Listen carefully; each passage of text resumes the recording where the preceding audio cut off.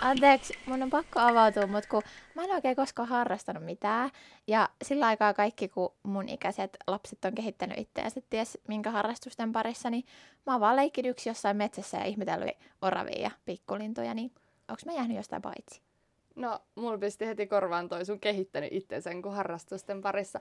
Minkä takia toi sun oravien bongailu ei olisi ollut niinku kehittävää? Et ihan yhtä kehittävää kuin joku piirtäminen jossain niinku ohjatussa ryhmässä. Tiedätkö? Niin. No niinpä, ja kyllä susta on mun mielestä tullut ihan tolkun ihminen, vaikka sä et ole mitään harrastanutkaan. Että ilmeisesti oravat on tehnyt kyllä tehtävänsä. Kiitos Siiri, arvostan.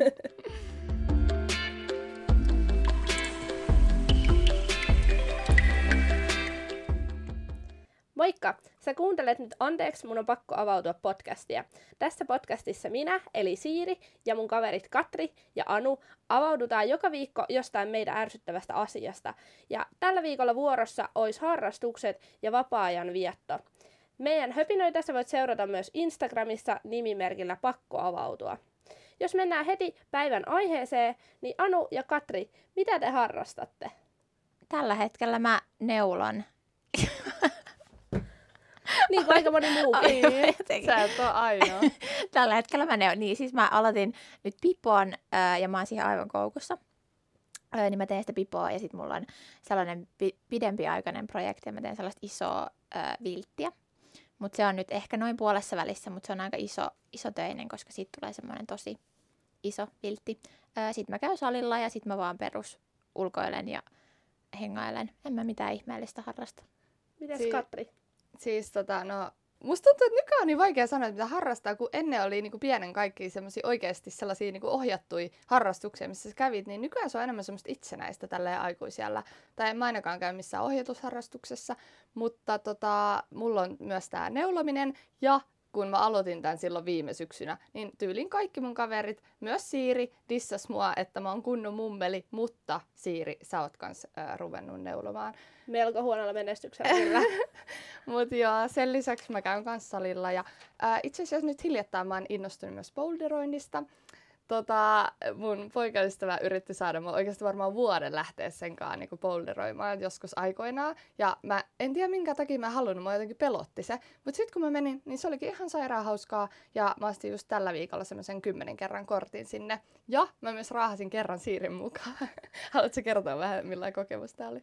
No mä en oikein tiennyt mitä odottaa ja sehän sitten se mun boulderointi kariutui aika nopeasti siihen, että mä oon viimeiset 22 vuotta laiminlyönyt aika rankasti ylävartalolihasten harjoittelemista, että sit kun mä tulin siellä boulderoimasta kotiin, niin mä en jaksanut enää puristaa mun kännykkää mun kädessä, koska mun kädet oli niin loppu ja sit myös kun mä yritin tehdä ruokaa ja leikata tomaattia, mä en saanut sitä tomaattia yhdellä kädellä poikki tai siis siitä veistä siitä tomaatista läpi, vaan mun piti auttaa toisella kädellä ja siis mun kädet oli ihan sellaiset voimattomat ja vetelät niinku varmaan 5 päivää sen jälkeen ja toista kertaa ei ole vielä tullut, että mä yhä palauttelen, tästä on pari viikkoa aikaa, että ehkä ensi viikolla saattaa olla jo mahdollisuus, että mä voin ehkä yrittää uudestaan. Siis toi on aika huolestuttava tilanne. Ehkä jotain bataattia ymmärtäisi, että on vaikea saada halki, mutta tomaatti on niin pehmeätä.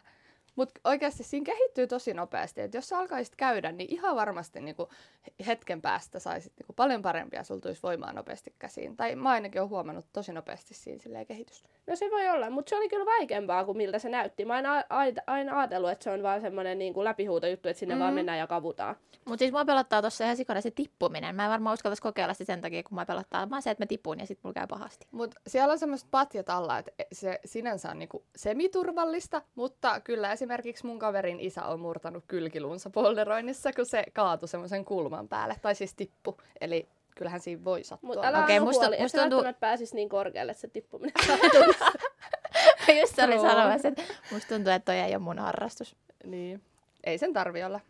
Mullakaan ei oikeastaan tällä hetkellä ole mitään sellaista ohjattua harrastusta, että mä tosi pitkään suunnistin ja nyt mä yhä urheilen paljon, mutta mä en käy enää missään treeneissä, että se on sitten semmoista, että välillä menen itse suunnistaa tai juoksee tai salille tai nyt on hiihtänyt paljon ja sitten kotona, niin mä en kyllä lasketa neulomista mun harrastukseksi, koska mä oon nyt tehnyt sitä yhtä pipoa tässä todella kauan ja mä en tiedä valmistuuko se koskaan, että mun kotiharrastus ehkä on ruoanlaitto, että siihen mä tykkään käyttää tosi paljon aikaa ja vaivaa. Ja musta on maailman koomisinta, että sinä kaikista maailman ihmisistä on aloittanut neulomisen, koska sä et ole yhtään niin kuin neulomista tai käsityöihminen. Jep. Se tuli kyllä tosi puskista, kun Siiri ekan kerran sanoi. Mun käsityö on aina ollut 10 ala-asteella ja yläasteella. Eikä Mä oon oo. käsityöstara. Te ette vaan tunne mun käsityöpuolta. Ehkä me ei tunneta sua. Siis Siiri askartelee meille joka vuosi sellaiset joulukortit, että näyttää siltä, että joku 6-vuotias olisi askarrellut. Te sanoitte, että ne oli hienot. No niin söpöt. Ne on sulaset oikeesti. Niin, ajatus on tärkein. Siis onhan se ihana saada kortti. Mutta mä oon sitä mieltä, että ei harrastuksen välttämättä tarvitsekaan just olla mitään semmoista niinku ohjattua tai säännöllistä aktiviteettia. Ja mä oon itse asiassa tällä viikolla ajatellut, että mä puhun tässä jaksossa vähän muustakin kuin omasta elämästäni, nimittäin mä oon tutustunut harrastussanan etymologiaan. Eli harrastussana on tullut adjektiivista harras, joka viittaa semmoiseen vaiman näköön ja omistautumiseen niin kuin johonkin asiaan. Eli harrastus on periaatteessa ihan mitä vaan, minkä äärellä saat niin kuin hartaana tai hartaasti. Viittaako harras-sana semmoiseen vaivan näköä omistautumiseen? Mä oon ajatellut, että se viittaa vaan niinku hengellisyyteen ja uskonnollisuuteen. No siis pääosin siihen, mutta myös tällaiseen niinku... Mutta onhan se siis, kyllähän, tiedätkö, kun sä teet jotain hartaasti. Niin, sehän, niin. Siitähän se tulee. Niin. Eli se voi olla mikä vaan. Tää on tää suomen kieli. Mulla oli ala-asteella, mulla oli keräilyharrastus. Mä keräilin intohimoisesti semmosia teepussien läppiä. Eli kun se teepussi laitetaan sinne kuppiin ja sit siinä narun päässä on se paperilappu, niin mä keräsin niitä. Ja kaikki sukulaisetkin toi niitä mulle. Ja mulla oli niitä varmaan 200 erilaista, kunnes mä lopetin sen keräilyharrastuksen. Mutta ootteko te ikinä keräillyt mitään? Siis maailman söpöin keräilyharrastus. Mä keräilin tarroja, siis kaikki keräili tarroja, kun mä olin pieni, mutta myös kiiltokuvia.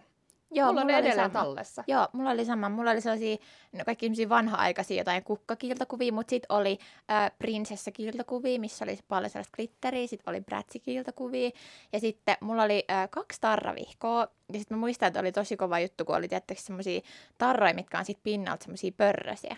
Ne oli niinku, sit niitä vaiheltiin ja sitten pörrötarrat oli niinku, ne oli kovaa kamaa. Siis aina vaihdeltiin tarroja, mutta sitten ne meni tosi huonoksi, kun niitä vaihtoi liikaa. Se liima Joo, ei se enää liima ei pysynyt. enää. Joo, ja sitten ne pörrötarrat meni siis likaseksi. Jep. Joo. Mutta oikeasti, keräileiköhän nykyajan lapset enää tarroja? Toivottavasti. Mutta siis mun mielestä harrastamisessa onkin ehkä tärkeintä se, että sulla on joku semmoinen oma juttu. Sillä ei ole mitään väliä, että miten pieni tai iso se juttu on. Et se juttu voi olla vaikka pörrötarrat, mutta se harrastus tarjoaisi sulle semmoisen niinku kokemuksen siitä, että sulla on vähän niinku joku oma juttu, missä sä oot silleen hyvä. Joo, ja ehkä silleen, että sä oot oikeasti kiinnostunut siitä ja sä haluat tehdä sitä sun vapaa-ajalla silleen huvin vuoksi. Mä ehkä just ennen määrittelin harrastuksen silleen, että sen pitää olla semmoista ohjattua toimintaa, mutta niinku, enhän mä nyt harrastaisi mitään, jos mä määrittelisin sen tolleen. Et kyllä mä koen esimerkiksi, että mä harrastan myös lumilautailua, vaikka mä käyn vaan silleen niinku, ehkä muutaman kerran vuodessa laskee, koska eihän kesällä edes voi laskea. Niin, ja sitten monesti just, vaikka jos multa kysytään, että niinku, mitä sä harrastat tai mitä mä oon harrastanut, niin en mä niinku oikein osaa vastata mitään, koska tavallaan mä oon tehnyt vaan puuhailu kaikki ihan tavallisia juttuja. Mä oon niinku näpräillyt ja askarellut paljon ja piirrellyt ja kuunnellut musiikkia ja lukenut paljon kirjoja ja niinku, siis kaikkea. Ja sit niinku, että mä oon ehkä enemmän ollut sit semmonen, että mä oon tehnyt vaan kaikkea omaa semmoista luovaa, mutta sit jos joku kysyy, että mitä mä oon harrastanut, niin en mä niinku osaa sanoa mitään. Että tavallaan jotenkin tuntuu, että ei sellaisia perusjuttuja, niinku, että piirtelee tai kuuntelee musiikkia, niin ei niitä mielletä harrastukseksi. Siis tosi usein just sanotaan vaan ne, että no, kävin tanssitunneilla, kävin futistreeneissä, tommoset perus. Niinpä, että sun pitää lähteä kuvataidekerhoon sitä varten, että sä voit harrastaa piirtämistä. Niin, vai sä voit oikeasti tehdä sitä ihan sun kotonakin. Siis niinpä, toi just. No mutta Yle uutisoi alkuvuodesta siitä, että kuinka 112 kuntaa on tänä kevään mukaan kokeilemassa tällaista harrastamisen Suomen mallia, jossa siis ideana on se, että koululaisille tarjotaan erilaisia harrastuksia koulupäivän yhteydessä. Ja tässä pilotissa on mukana yli 1000 koulua ja yli 200 000 oppilasta. Ja koko hankkeen idea on periaatteessa niin kuin edistää maksuttomia harrastusmahdollisuuksia. Ja ilmeisesti tämä pohjautuu Islannista, jossa tällaisen niin kuin harrastuksen tukemisella on onnistuttu paljon niin kuin ehkäisee lasten ja nuorten syrjäytymistä. Eli nyt niin kun osassa kouluista 1-9-luokkalaiset voi koulupäivän ohessa vaikka leipoa tai tanssia tai tuunata mopoja tai harrastaa parkouria. Mun mielestä tämä kuulostaa tosi hyvältä, koska just kyllähän kaikilla pitäisi olla niin kuin mahdollisuus harrastaa, mikäli niin haluaa. Ja osat harrastuksista voi olla niin kuin tosi kalliita, että ei varmastikaan ole kaikilla perheellä varaa semmoiseen. Niin millaisia ajatuksia tämä teistä herättää? mua ainakin ilahdutti kuulla toi lajikirjo, mitä siellä oli. Siellä oli mopojen tunnausta ja parkouria ja kaikkea, että tuntuu, että usein tommonen, esimerkiksi mopoilu voi olla niin kuin, tosi monien teini-ikäisen semmoinen rakas harrastus. Sähän sen tiedät. Mähän sen tiedän, niin silleen, että sitäkin ajatellaan niin kuin harrastuksena, niin se on mukavaa. Ja siis onhan toi, että tuntuu, että mulla on ainakin ollut harrastuksissa silleen, että niihin on välillä uupunut sen takia, että kun sä tuut koulusta kotiin, syöt välipala ja sit sä joudut vielä lähteä sinne harrastaa, että se menee tosi myöhään iltaa yleensä, niin sit jos se tapahtuu tolleen koulupäivän lomassa, niin se myös niinku todennäköisesti helpottaa sitä ja sit se ei tunnu niin silleen väsyttävältä. Joo, tosi siis myöhään voi olla, tai esimerkiksi kun mä harrastin cheerleadingia, niin meidän treenit oli yleensä niin kun, sillä, että ne päättyi 10 illalla. Mun mielestä toi on tosi hyvä ajatus, koska jos tuossa on taustalla se, että se harrastaminen voi vaan olla jotain tommoista rentoa tekemistä, että sen ei tarvi olla mitenkään kauhean tavoitteellista ja jotenkin semmoista intensiivistä. Mutta mä mietin sitä, että on kuitenkin olemassa aika paljon kuljetusoppilaita ja sitten, että onkohan tuossa otettu huomioon jotenkin se, että voiko ne kuljetusoppilaat jäädä myöskin harrastaa, koska mä itse silloin esimerkiksi yläasteella olin kuljetusoppilas ja mulla oli just se, että päivässä lähti vaan se yksi bussi ja se oli mun ainut niin kuin mahdollisuus oikeastaan päästä kotiin. Niin mä vaan mietin, että onko se jotenkin otettu huomioon, koska sittenhän se tasa-arvo ei tuossa toteudu. Mutta sä kun Anu sanoit tuosta, että harrastukset on nykyään tosi semmosia kilpailuhenkisiä, tai siis tosi tavoitteellisesti usein harrastetaan, niin kuin ihan pienestä asti, niin mitä mieltä olette semmosesta, niin kuin, että lapsi pakotetaan harrastukseen, koska oikeasti mua niin kuin ottaa päähän, kun välillä kuulee, että joku vanhempi on pakattanut lapsen kitaratunnelle 7 vuotta, vaikka se on niin kuin ensimmäisestä viikosta lähtien vihannut sitä touhua, niin mä vaan ymmärrän, että mitä se vanhempi saa tosta ja mitä se lapsi saa tosta, että niin kuin kuka siinä hyötyy. Niin, mun mielestä on ongelmallista silleen, että vanhempien pitää kyllä osata lukea niitä omia lapsiaan, koska mua on kyllä teini-iässä pakotettu suunnistamaan, ja mulla on ollut semmosia, että mä oon vaan huutanut ja kirjoillut, että mä en todellakaan lähde sinne, ja sit mut on sanottu, että sä lähet sinne, ja nyt mä oon niinku tosi onnellinen, että mut laitettiin lähtemään, koska mä tulin sieltä niinku iloisena kotiin, että se teki mut iloiseksi, että se lähteminen oli aivan se ongelma, mut sitten jos se lapsi on niinku apea sieltä harrastuksesta tullessaankin ja niinku näkee, että se ei tykkää siitä, niin eihän toi niinku tee kellekään mitään hyvää. Että se ehkä luo lapselle sellaisen kuvan, että se ei niinku riitä vaikka sillä vanhemmalle ihan vaan niinku sellaisena, ellei se ole kauheasti tekemässä jotain ja harrastamassa jotain. Ja sehän voi olla niinku tosi vaarallista ja johtaa vaikka mihin. Niin, ja siis mun mielestä pitäisi just miettiä, että kenen harrastus siinä on kyseessä, että niinku, tai en mä tiedä, mulla on semmoinen olo, että ehkä sit joissain tapauksissa niinku vanhemmat saattaa toteuttaa jotain toteutumattomia haaveitaan sen lapsen kautta, että ei kyllä pitäisi pakottaa, ja mua ei ole ikinä pakotettu harrastamaan mitään. Siihen on tietysti ollut ihan sekin syy, että kun me ollaan asuttu silleen maalle ja sitten ei oikein ollut siellä mitään kauheasti harrastusmahdollisuuksia, ja sitten se olisi ollut niinku hankalaa niinku kuljetuksen ja muun kannalta. Ja sitten mä en oikein niinku halunnut harrastaa erityisesti mitään, ja mä oon tykännyt puuhailla yksin, niin ei mua ikin pakotettu, ja se jotenkin, mä oon siitä kyllä kiitollinen. Niin. Meillä oli perheessä vähän semmoinen ajatus, että kaikkeen niin kun on hyvä harrastaa jotain, mutta se saattoi olla mitä vaan. Ja silleen, että kyllä mäkin kokeilin erilaisia harrastuksia, ja sitten jos se ei tuntunut mun jutulta, niin sitten mä vaan lopetin sen. Ja sitten mä kokeilin jotain muuta. Et mun mielestä tommonen on hyvä. Ja just mitä Siiri säkin sanoit, että et sä niinku alusta asti tykännyt suunnistuksesta, tai ainakaan sit sinne lähtemisestä. Mutta mun mielestä voisikin olla, ei ehkä sille ekan kerran jälkeen, jos se lapsi ei tykkää, niin sille on heti, että okei, no niin lopeta. Vaan voisi vaikka sopii jonkun, että no käyt siellä 5 kertaa, käyt siellä 10 kertaa. Jos sen jälkeen edelleenkään et tykkää siitä, niin sit keksitään jotain muuta. Niinpä, mäkin olen aina niinku harrastanut paljon ja kaikenlaista, mutta se on aina tullut silleen mun vapaasta tahdostani, että mä oon niinku tykännyt tehdä kaikenlaista paljon, niin sitten on ollut niinku silleen luonnollista myös harrastaa paljon. Mutta mä oon kyllä itse sitä mieltä vankkumattomasti, että kyllä jokaisen ihmisen pitäisi harrastaa niinku urheilua, tai ei nyt välttämättä urheilua, kenenkään ei tarvitse olla himourheilija tai käydä juoksemassa tai mitään, mutta pitäisi jokaisella olla joku liikuntaharrastus, ja liikuntaharrastuksiahan nyt on vaikka kuinka paljon, sä voit tanssia kotona, sä voit golfata, sä voit kävellä, sä voit uida, sä voit leikata nurmikkoa, ihan mitä vaan, koska musta tuntuu, että se niinku liikkuminen tekee ihmiselle niin paljon hyvää, silleen sekä päälle, että niinku kaikelle elämänhallinnalle. Et siinä on kyllä mun mielestä semmoinen, että pitäisi olla semmoinen velvoite, että kaikkien suomalaisten pitäisi harrastaa jotain liikuntaa, koska kaikki siihen pystyy halutessaan. Mutta ehkä tuosta liikunnastakaan ei tarvitse tehdä niinku silleen, että kyllähän liikuntaa voi harrastaa ihan vaan silleen rennosti ja niinku, sehän tulee niinku normaalin arjen lomassa. Että just, että ei kaikilla tarvitse olla mitään säännöllistä liikuntaharrastusta, just vaan, että se voi olla jotain, niinku, että käy välillä kävelyllä ja niinku, mitä ikinä nyt touhuakaan, mutta sitä mä just tarkoitan, että se voi olla vaikka yksi kävelylenkki viikossa kavereiden kanssa, mutta jotain. Mutta musta tuntuu, että se ei ehkä kaikilta tuu luonnostaan. Siis niin. ihan varmasti löytyy semmosia niinku lapsia ja nuoriakin, jotka vaan menee koulusta kotiin pelaa pleikkaa, eikä liiku juuri ollenkaan. Niin just niinku varmaan semmoistakin Siiri ajattelit, että niin, edes vähän totta. silleen Ja tota ei tule ehkä itse ajateltua, koska jotenkin, vaikka mäkään en ole mikään himosporttaaja, mutta kyllä mun tulee niinku ihan mun normaalissa arjessa väkisinkin niinku harrastettua liikuntaa. Niinpä. Mutta siis mun mielestä parhaimmillaan harrastuksilta voi saada niinku ihan valtavasti, että just kun on urheilu ja sitten nuorempana mä harrastin kanssa tosi pitkään partioa, niin molemmista mä oon niinku saanut valtavasti kavereita ja on päässyt ulkomaan reissuihin ja niinku saanut elämään tosi paljon semmoista sisältöä, mitä ei olisi niinku ilman harrastuksia saanut. Mutta sitten pahimmillaan harrastukset voi myös viedä sulta tosi paljon, tai niistä voi tulla semmoisia stressiaiheita ja energiasyöppöjä. Onko teillä käynyt silleen ikinä, että harrastus on muuttunut semmoitteeksi pakkopullaksi? No, mä lopetin tavoitteellisen suunnistuksen just vähän sen takia, että jossain kohtaa mulla tuli sit semmoinen piste, että ne treenit ei enää niinku tuntunut niin hauskalta, vaan ne oli niinku vaan semmoinen asia, mitä mä sit koko muun ajan stressasin, että mihin aikaan päivästä mä menen treenaamaan. Vaikka se treeni itsessään se kestäisi tunnin ja se on hauska, mutta sitten jos sä sen 23 tuntia vuorokaudesta murehdit sitä, että koska sä sen ehdit tehdä, niin sitten musta tuntuu, että se oli se aika, kun piti ottaa silleen homma niinku uudelleen pohdintaan ja aloittaa vähän silleen rennommalla otteella. Joo, kuulostaa ihan siltä, että on ollut sen paikka kyllä tuossa vaiheessa.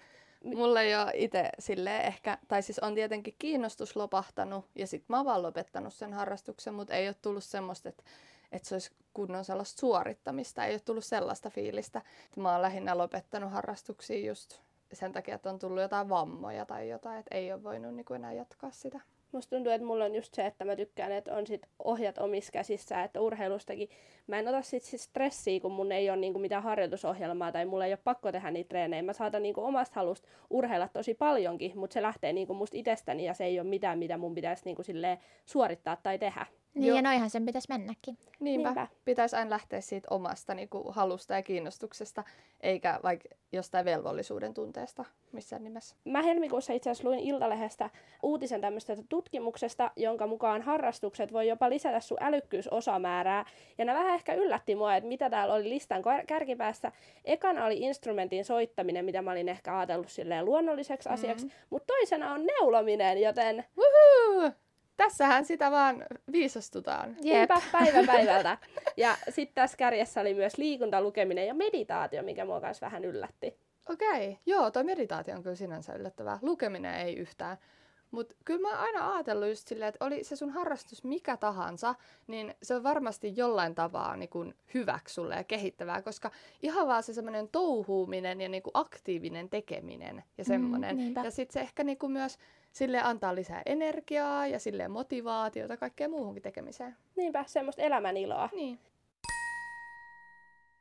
Tammikuussa Helsingin Sanomissa julkaistiin tämmöinen Liian hyvä elämä -juttu, joka käsittelee hyvinvointia.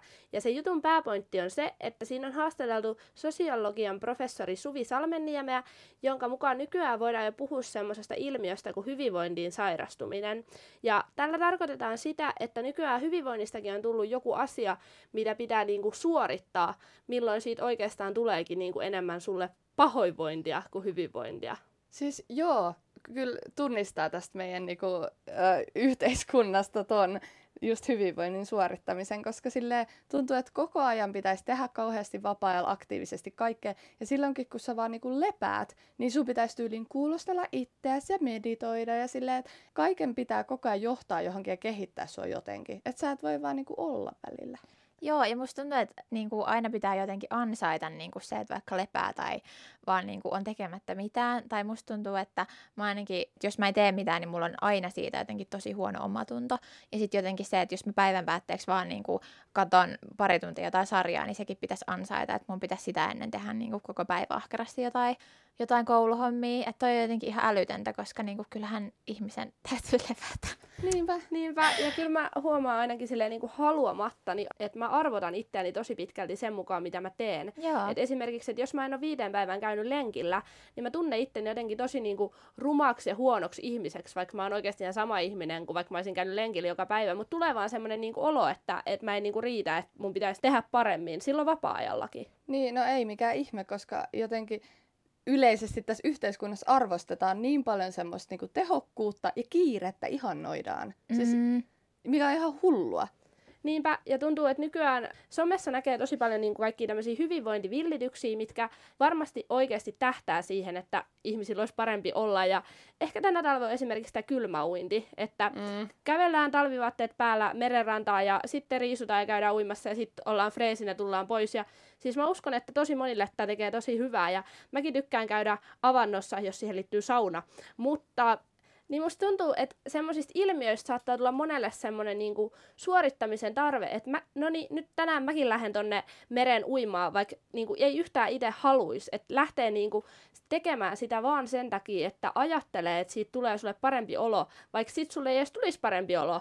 Joo, siis mun mielestä olisi tärkeintä vaan niinku tehdä sitä, mikä tuntuu sillä hetkellä hyvältä, ettei just tarvitsisi pakottaa itsensä johonkin tollaiseen. Totta kai välillä, jos sulla on laiska olo, sä oot maannut himas koko päivän tai ollut vaikka koneelta tai jotain, niin vaikka ei sillä hetkellä niin tekisi mieli lähteä vaikka ulos kävelemään, niin usein se tekee tosi hyvää, että sä meet. Mutta silti jotenkin se, että niinku pitäisi koko ajan jotenkin tehdä jotain hyödyllistä myös vapaa-ajalla, niin se ajatus ahdistaa jotenkin. Niinpä, ja mä ainakin tiedän itsestäni, että mä tarvitsen tosi paljon myös semmoista aivot narikkaan löhöilyaikaa. Että mun lempi TV-kanavahan on TLC, mistä tulee aina niin kuin mun lempiohjelmia hengenvaarallisesti lihaava 90 päivää morsiammena.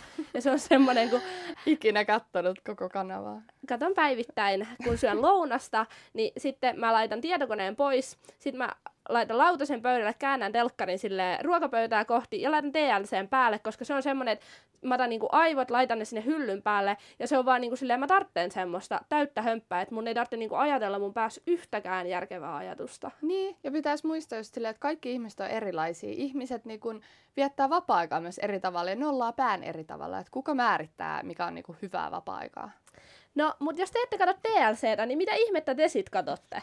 No, mä katson yleensä Netflixistä jotain. Siis mä oon sellainen, joka katsoo samoja sarjoja uudestaan. Esimerkiksi Friendit oon nähnyt 1,000,000 kertaa, paitsi ne lähti Netflixistä. Se oli surun päivä. Mutta tällä hetkellä mä katson esimerkiksi Gilmoren tyttöjä, mitkä oon kyllä jo nähnyt. Mutta ne on semmosia, niinku, mitkä mä laitan vähän niinku taustalle vaan pyöriin ja siinä voi samalla vaikka neuloa tai tehdä jotain muuta. Mutta mulla on kyllä kännykäs hirveä lista kaikkia sarjoja, mitä mä haluaisin alkaa katsoa, mutta mä en voi aloittaa niitä, koska muuten mun kouluhommista ja erityisesti kandin kirjoittamisesta ei tulisi yhtään mitään. Mä esimerkiksi katsoin just tuossa vähän aikaa sitten Normaaleja ihmisiä -sarjan. Se on ihanaa. Ihana. Siis se oli samaan aikaan niin kamala, mutta niin ihana. Mutta mä katsoin sen 2 istumalta. Ja mä en voinut tehdä mitään muuta, koska mä en niin koukussa siihen. Niin tämän takia mä en voi tällä hetkellä katsoa juurikaan mitään sarjaa. Joo, siis mulla oli sama. Mä katsoin ton varmaan niinku ehkä jossain 2 päivässä ton sarjan. Sama. Ja mulla on kans, että jos mä rupean katsoa jotain sarjaa, niin sit mä vaan jään siihen koukkuun, että en mä pysty tehdä mitään muuta. Ja tällä hetkellä mulla ei ole mitään. Mulla ei varmaan ole mitään tollaisia suoratoistopalveluita, kun mä yritän keskittyä, paitsi no mä neulon, että se on ehkä vähän sama kuin sarjan kattaminen, että nyt mun ei tee mitään muuta mieli tehdä kuin neulaa. Niin. Sä katot kyllä kunnon mummosarjoja yleensä, etkö kato? En kato mummosarjoja, ei ole mummosarjoja. Ai Karjalan kunnalla ei ole mummosarjoja? No Karjalan kunnalla on ehkä vähän mummosarja, mutta no siis mä myönnän, Karjalan kunnalla ei ole mikään silleen ihan sika hyvä sarja, ja se on jopa vähän pitkäveteinen sarja, mutta se on tosi sympaattinen sarja oikeasti. Mä en oikeastaan katso mitään suomalaisia sarjoja ikinä. Mä katsoin nyt, että on Iholla. Musta se on ihan sika-ihana, mutta se nyt just loppu. Ja sitten, mitähän suomalaisia sarjoja mä oon kattonut? No Aikuiset. Ootteko te kattonut Aikuisia? En ole, mutta se on mun listalla. Joo, siis jos te ette ole kattonut, niin pitää katsoa. Se on ihan sika-ihana sarja. Se on jotenkin, siis siitä tulee niin hyvä mieli, ja sit kun sitä vaan katsoo, niin kaikki omat elämänmurheet häviää. Mutta sitten samaan aikaan vähän sattuu sieluun, koska se on tosi samaistuttava ja se tavallaan myös ahdistaa, mutta se on nerokas ja hyvä sarja. Mutta onko se koukuttava sarja, koska mä en voi katsoa. Mutta ne on mun mielestä aika lyhyitä ne jaksot. Se ei auta. Sitten voi katsoa 1,000,000 jaksoa putkeen. Niin, toi on totta. Mä katson yleensä, tai mä rakastan semmosia kaikkia ruotsalaisia ja norjalaisia sarjoja. Ja no kyllä mä katson kaikkia siis jenkkisarjojakin. Esim. Mun niin kun vanhoja suosikkeja on esimerkiksi Rahapaja ja Grain Anatomia. Ihan parhaita. Mun ehdoton suosikki on Gossip Girl, jonka mä löysin vasta 1,5 vuotta sitten syksyllä. Silloin mä katsoin sen ekan kerran, mä katsoin sen viime syksyn toisen kerran ja sitten mä katsoin sen ensi syksyn varmaan 3. kerran. Siitä tuli ihan mun lempparisarja. Mä jotenkin siis mä oon kattanut ton sarjan joskus, mutta mä jotenkin niinku mua ahdistaa se ihan älyttömästi, koska siinä ollaan niin kierroja ja siinä juonitellaan. Ja sit mä oon todennut, että sama asia on selviytyjissä. Mä en pysty katsoa selviytyjiä, koska ne vaan kierroilee ja juonittelee ja se on mun mielestä ihan kauheata. Tai silleen, jos ne vaan chillaisi ja olisi kavereita siellä keskenään, niin sit mä voisin niinku katsoa sitä. Monet on silleen, että ei voi katsoa vaikka jotain sarjoja, missä veri lentää, mutta sä et voi katsoa selviytyjiä, kun siellä juonitellaan. Mä voin kyllä katsoa niin kun sarjoja, missä veri lentää. Esimerkiksi Game of Thrones on hyvin raaka sarja.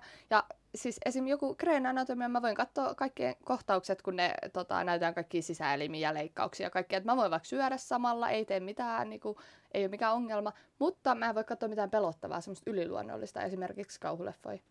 Mulla on sama juttu, että mä en todellakaan, mä oon nähnyt ehkä 2 kauhuleffaa elämässäni ja mä toivon, että mä en näe enää yhtäkään, koska just kun mä asun yksin, jos mä katson vaikka illalla jotain poliisisarjaa, niin mun on pakko jättää yövalo mun kämppään, koska mä en saa nukuttua pimeässä, jos mä oon katsonut edes niinku poliisisarjaa. Niin jos mä katsoisin jotain kauhuleffaa, niin mä en varmaan oikeasti nukkuisi niinku viikkokausia. Mä oon maailman nössöin ihminen, niin ne ei oo mua varten. Ei kannata. Mä tajusin vasta nyt, että mä sanoin jenkkisarjoi ja sitten mä sanoin Rahapaja. Siis en mä tarkoittanut Rahapaja ja jenkkisarja. Mä vaan niinku yhtäkkiä mä vaan hyppäsin listaamaan mun lempisarjoja. Mutta tuosta väkivallasta ja tommosesta, niin mä oon jotenkin tosi herkkä, että mä en pysty yhtään katsoa mitään raakaa tai mitään väkivaltaista. Musta se on niinku ihan kauheata. Ja sit mä en myöskään pysty katsoa mitään sisäelimiä, että tommoset sairaalasarjat, niin aina jos tulee joku, niin mä oikeasti laitan vaan kädet silmiä eteen.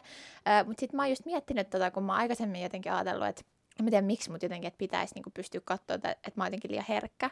Mutta sitten mulla vaan tuli mieleen, kun joskus, tai mulla on jäänyt mieleen, kun mä seuraan Ronja Salmea Instagramissa, ja sitten se aina tekee semmosia sinne Instagram-tarinoihin sellaisia niinku että se esittelee kirjaa, mitä se on lukenut, ja mä en muista yhtään, mikä kirja se oli, mutta se oli joku tosi raaka, missä oli paljon jotain just henkistä ja fyysistä väkivaltaa, ja sitten se vaan oli mun mielestä tosi hyvä pointti, kun se muistutti, että et kenenkään ei tarvitse pystyä niinku kuluttaa mitään tuommoista väkivaltaista sisältöä, että tavallaan siinä väkivallassa ei ole itsessään niinku mitään sivistävää. Ja mun mielestä toi oli tosi hyvä pointti. Ja sitten toi pätee just kaikkiin niinku elokuviin ja TV-sarjoihinkin. Että tavallaan, että jos se tuntuu niinku silleen kauhealta niinku mulle, niin ei kenenkään tarvii. Joo, ei missään nimessä. Ja en mäkään silleen nauti siitä väkivallasta. Että kyllä mun mielestä kaikki sarjat ja leffat olisi ihan yhtä hyviä tai jopa parempia ilman, että niissä olisi mitenkään älyttömästi väkivaltaa. Niinpä, ja kun valinnanvaraa riittää, kun menee vaikka johonkin Netflixiin katsomaan niitä sarjoja ja leffoja, niin eiköhän sieltä löydy myös jotain, mikä ei sisällä väkivaltaa. Mäkin kyllä itse asiassa tänään irtisanoin mun Netflixiin, jotta mun opiskelu lähtisi paremmalle tolalle. Katsotaan, miten käy. No niin, toivottavasti auttaa. Mutta mä oon todennut, että sellaiset hyvät draamasarjat on mun juttu. Mä oon kattonut ruudusta sitä This Is Us. Siitä nyt ehkä, onko se 5? Monesko kausi se on? En tiedä, mutta mä haluaisin katsoa sitä, mutta mä en voi katsoa sitä, koska sitä ekaa kautta ei niitä näy ei ole siellä. enää, mutta siis se on maailman ihanin sarja, se on ihan sika-ihana. Ja sitten mä tykkään myös, siis tehdään dissaatte mua jatkuvasti siitä, että mä katson Arto Nyberia. Mun mielestä just keskusteluohjelmat on ihan parhaita. Sitten mä aina katson joka viikko, että ketä on ollut vieraita Arto Nyberissä. Että mä katson se aina sitten, kun on jotain kiinnostavia No, mutta toi on ainakin semmoista älykästä sisältöä kuluttaa. Joo, mä katson kyllä aamu-tv:tä. Tai en mä sitä katso. Mä laitan joka aamu, kun mä herään, niin ensimmäinen asia, että mä laitan telkkarin päälle, niin sit mä sieltä sivusilmaltaan samalla kuulee, että mitä on taas maailmassa tapahtunut. Me lopetetaan joka viikko jakso hyviin asioihin, jotta kellekään ei jää semmoinen liian negatiivinen fiilis tästä. Elikkä Anu, mikä on sun tämän viikon hyvä asia? No ekana mulla tuli mieleen, kun mä soitin eilen mun mummolle, kun se täytti 86. Ja sitten me siinä jotain juteltiin ihan tavallisista jutuista. Ja sitten kun se kyseli mun kuulumisia, niin mä sitten sanoin ihan suoraan, että mua nyt vähän stressaa ja ahdistaa kaikki. No siis opintoihin liittyvät jutut ja muut. Ja sitten kun me lopetettiin puhelu, niin sitten mummo vaan tokas mulle, että sä olet nuori, kaunis ja älykäs ja pidä lippu korkealla. Ja siitä on niin hyvä mieli. Siis ihana mummo. Jep.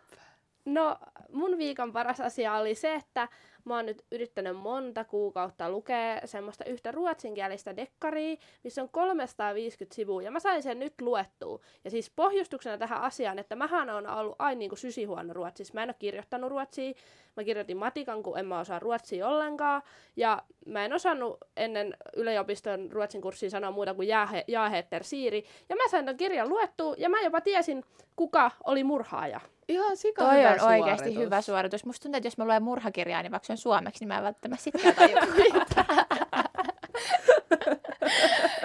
Okei, no nyt jotain on pielessä, Anu, mutta hyvä Siiri. Kyllä, sä oot kehittynyt oikeasti tosi paljon selvästi. Kyllä suosittelen muillekin, jos haluatte oppia ruotsia, niin siitä vaan kirjaa, kouraa ja TV-sarjaa Siis päälle. mä oon miettinyt, että pitäisi alkaa lukea niinku kirjoja just ruotsiksi ja englanniksi, koska siinä oppisi niin paljon. Joo, toi ruotsi olisi kyllä aika paha haaste mulle lähteä lukemaan, mutta kyllä esimerkiksi mä olin ennen tosi huono enkussa, niin kuin joskus teininä ja silleen nuorena, niin sit mä aloin lukea kaikkia kirjoja enkuksi, niin kyllä mä kehityin siihen ihan supernopeasti, että nykyään mä luen suurimman osan kirjoista enkuksi. Se on hyvä tapa oppia. Mitäs Katri, mitä hyvää sun viikossa on ollut? Mun on ehkä pakko sanoa mun uusi tukka. Eli pohjustuksen, mä oon siis oikeasti ollut melkein koko mun elämän silleen tosi pitkähiuksinen ja viimeiset 10 vuotta mulla on ollut silleen alaselkään ulottuvat hiukset. Niin, mut nyt mulla tuli vaan niinku viime viikkoin semmonen, että ei, että mä haluan nää pois, mä en enää näytä hyvältä, mä en tykkää mun olosta näillä, että mä haluan vaan niinku silleen paljon lyhyemmät hiukset. Sitten mä menin ja leikkasin ja mä oon ollut ihan rakastunut näihin uusiin hiuksiin. Ne on kyllä ihanat. Sä oot aiheuttanut meille kaikille muille tukkabuumiin, koska mä oon nyt varattu kaikki ajat lauantaina, että AKP värjää, AKP Joo. eli Anu värjää meidän hiuksemme. Ei, me sovittiin, että me ei käytetä tätä lempinimeä. Sori, mutta kun se tuli niin silleen vaan. Joo, mutta mä oon mestari hiusten väriää, joten meillä on tämmönen Anun yksityiskampaamo. Sitä odotellessa. Kyllä. Kiitos, kun kuuntelit tätä meidän sekoilua. Ja mistä me ensi jaksossa puhutaan? Siis tosta, Sosiaalisesta just mediasta. sanoit sen, ulkonäöstä ja sosiaalisesta mediasta. Kyllä. Kyllä. Seuratkaa somessa, pakko avautua. Heippa! Moikka! Moi moi! Kalevantie 98,4. Tämä on Radio Moreeni.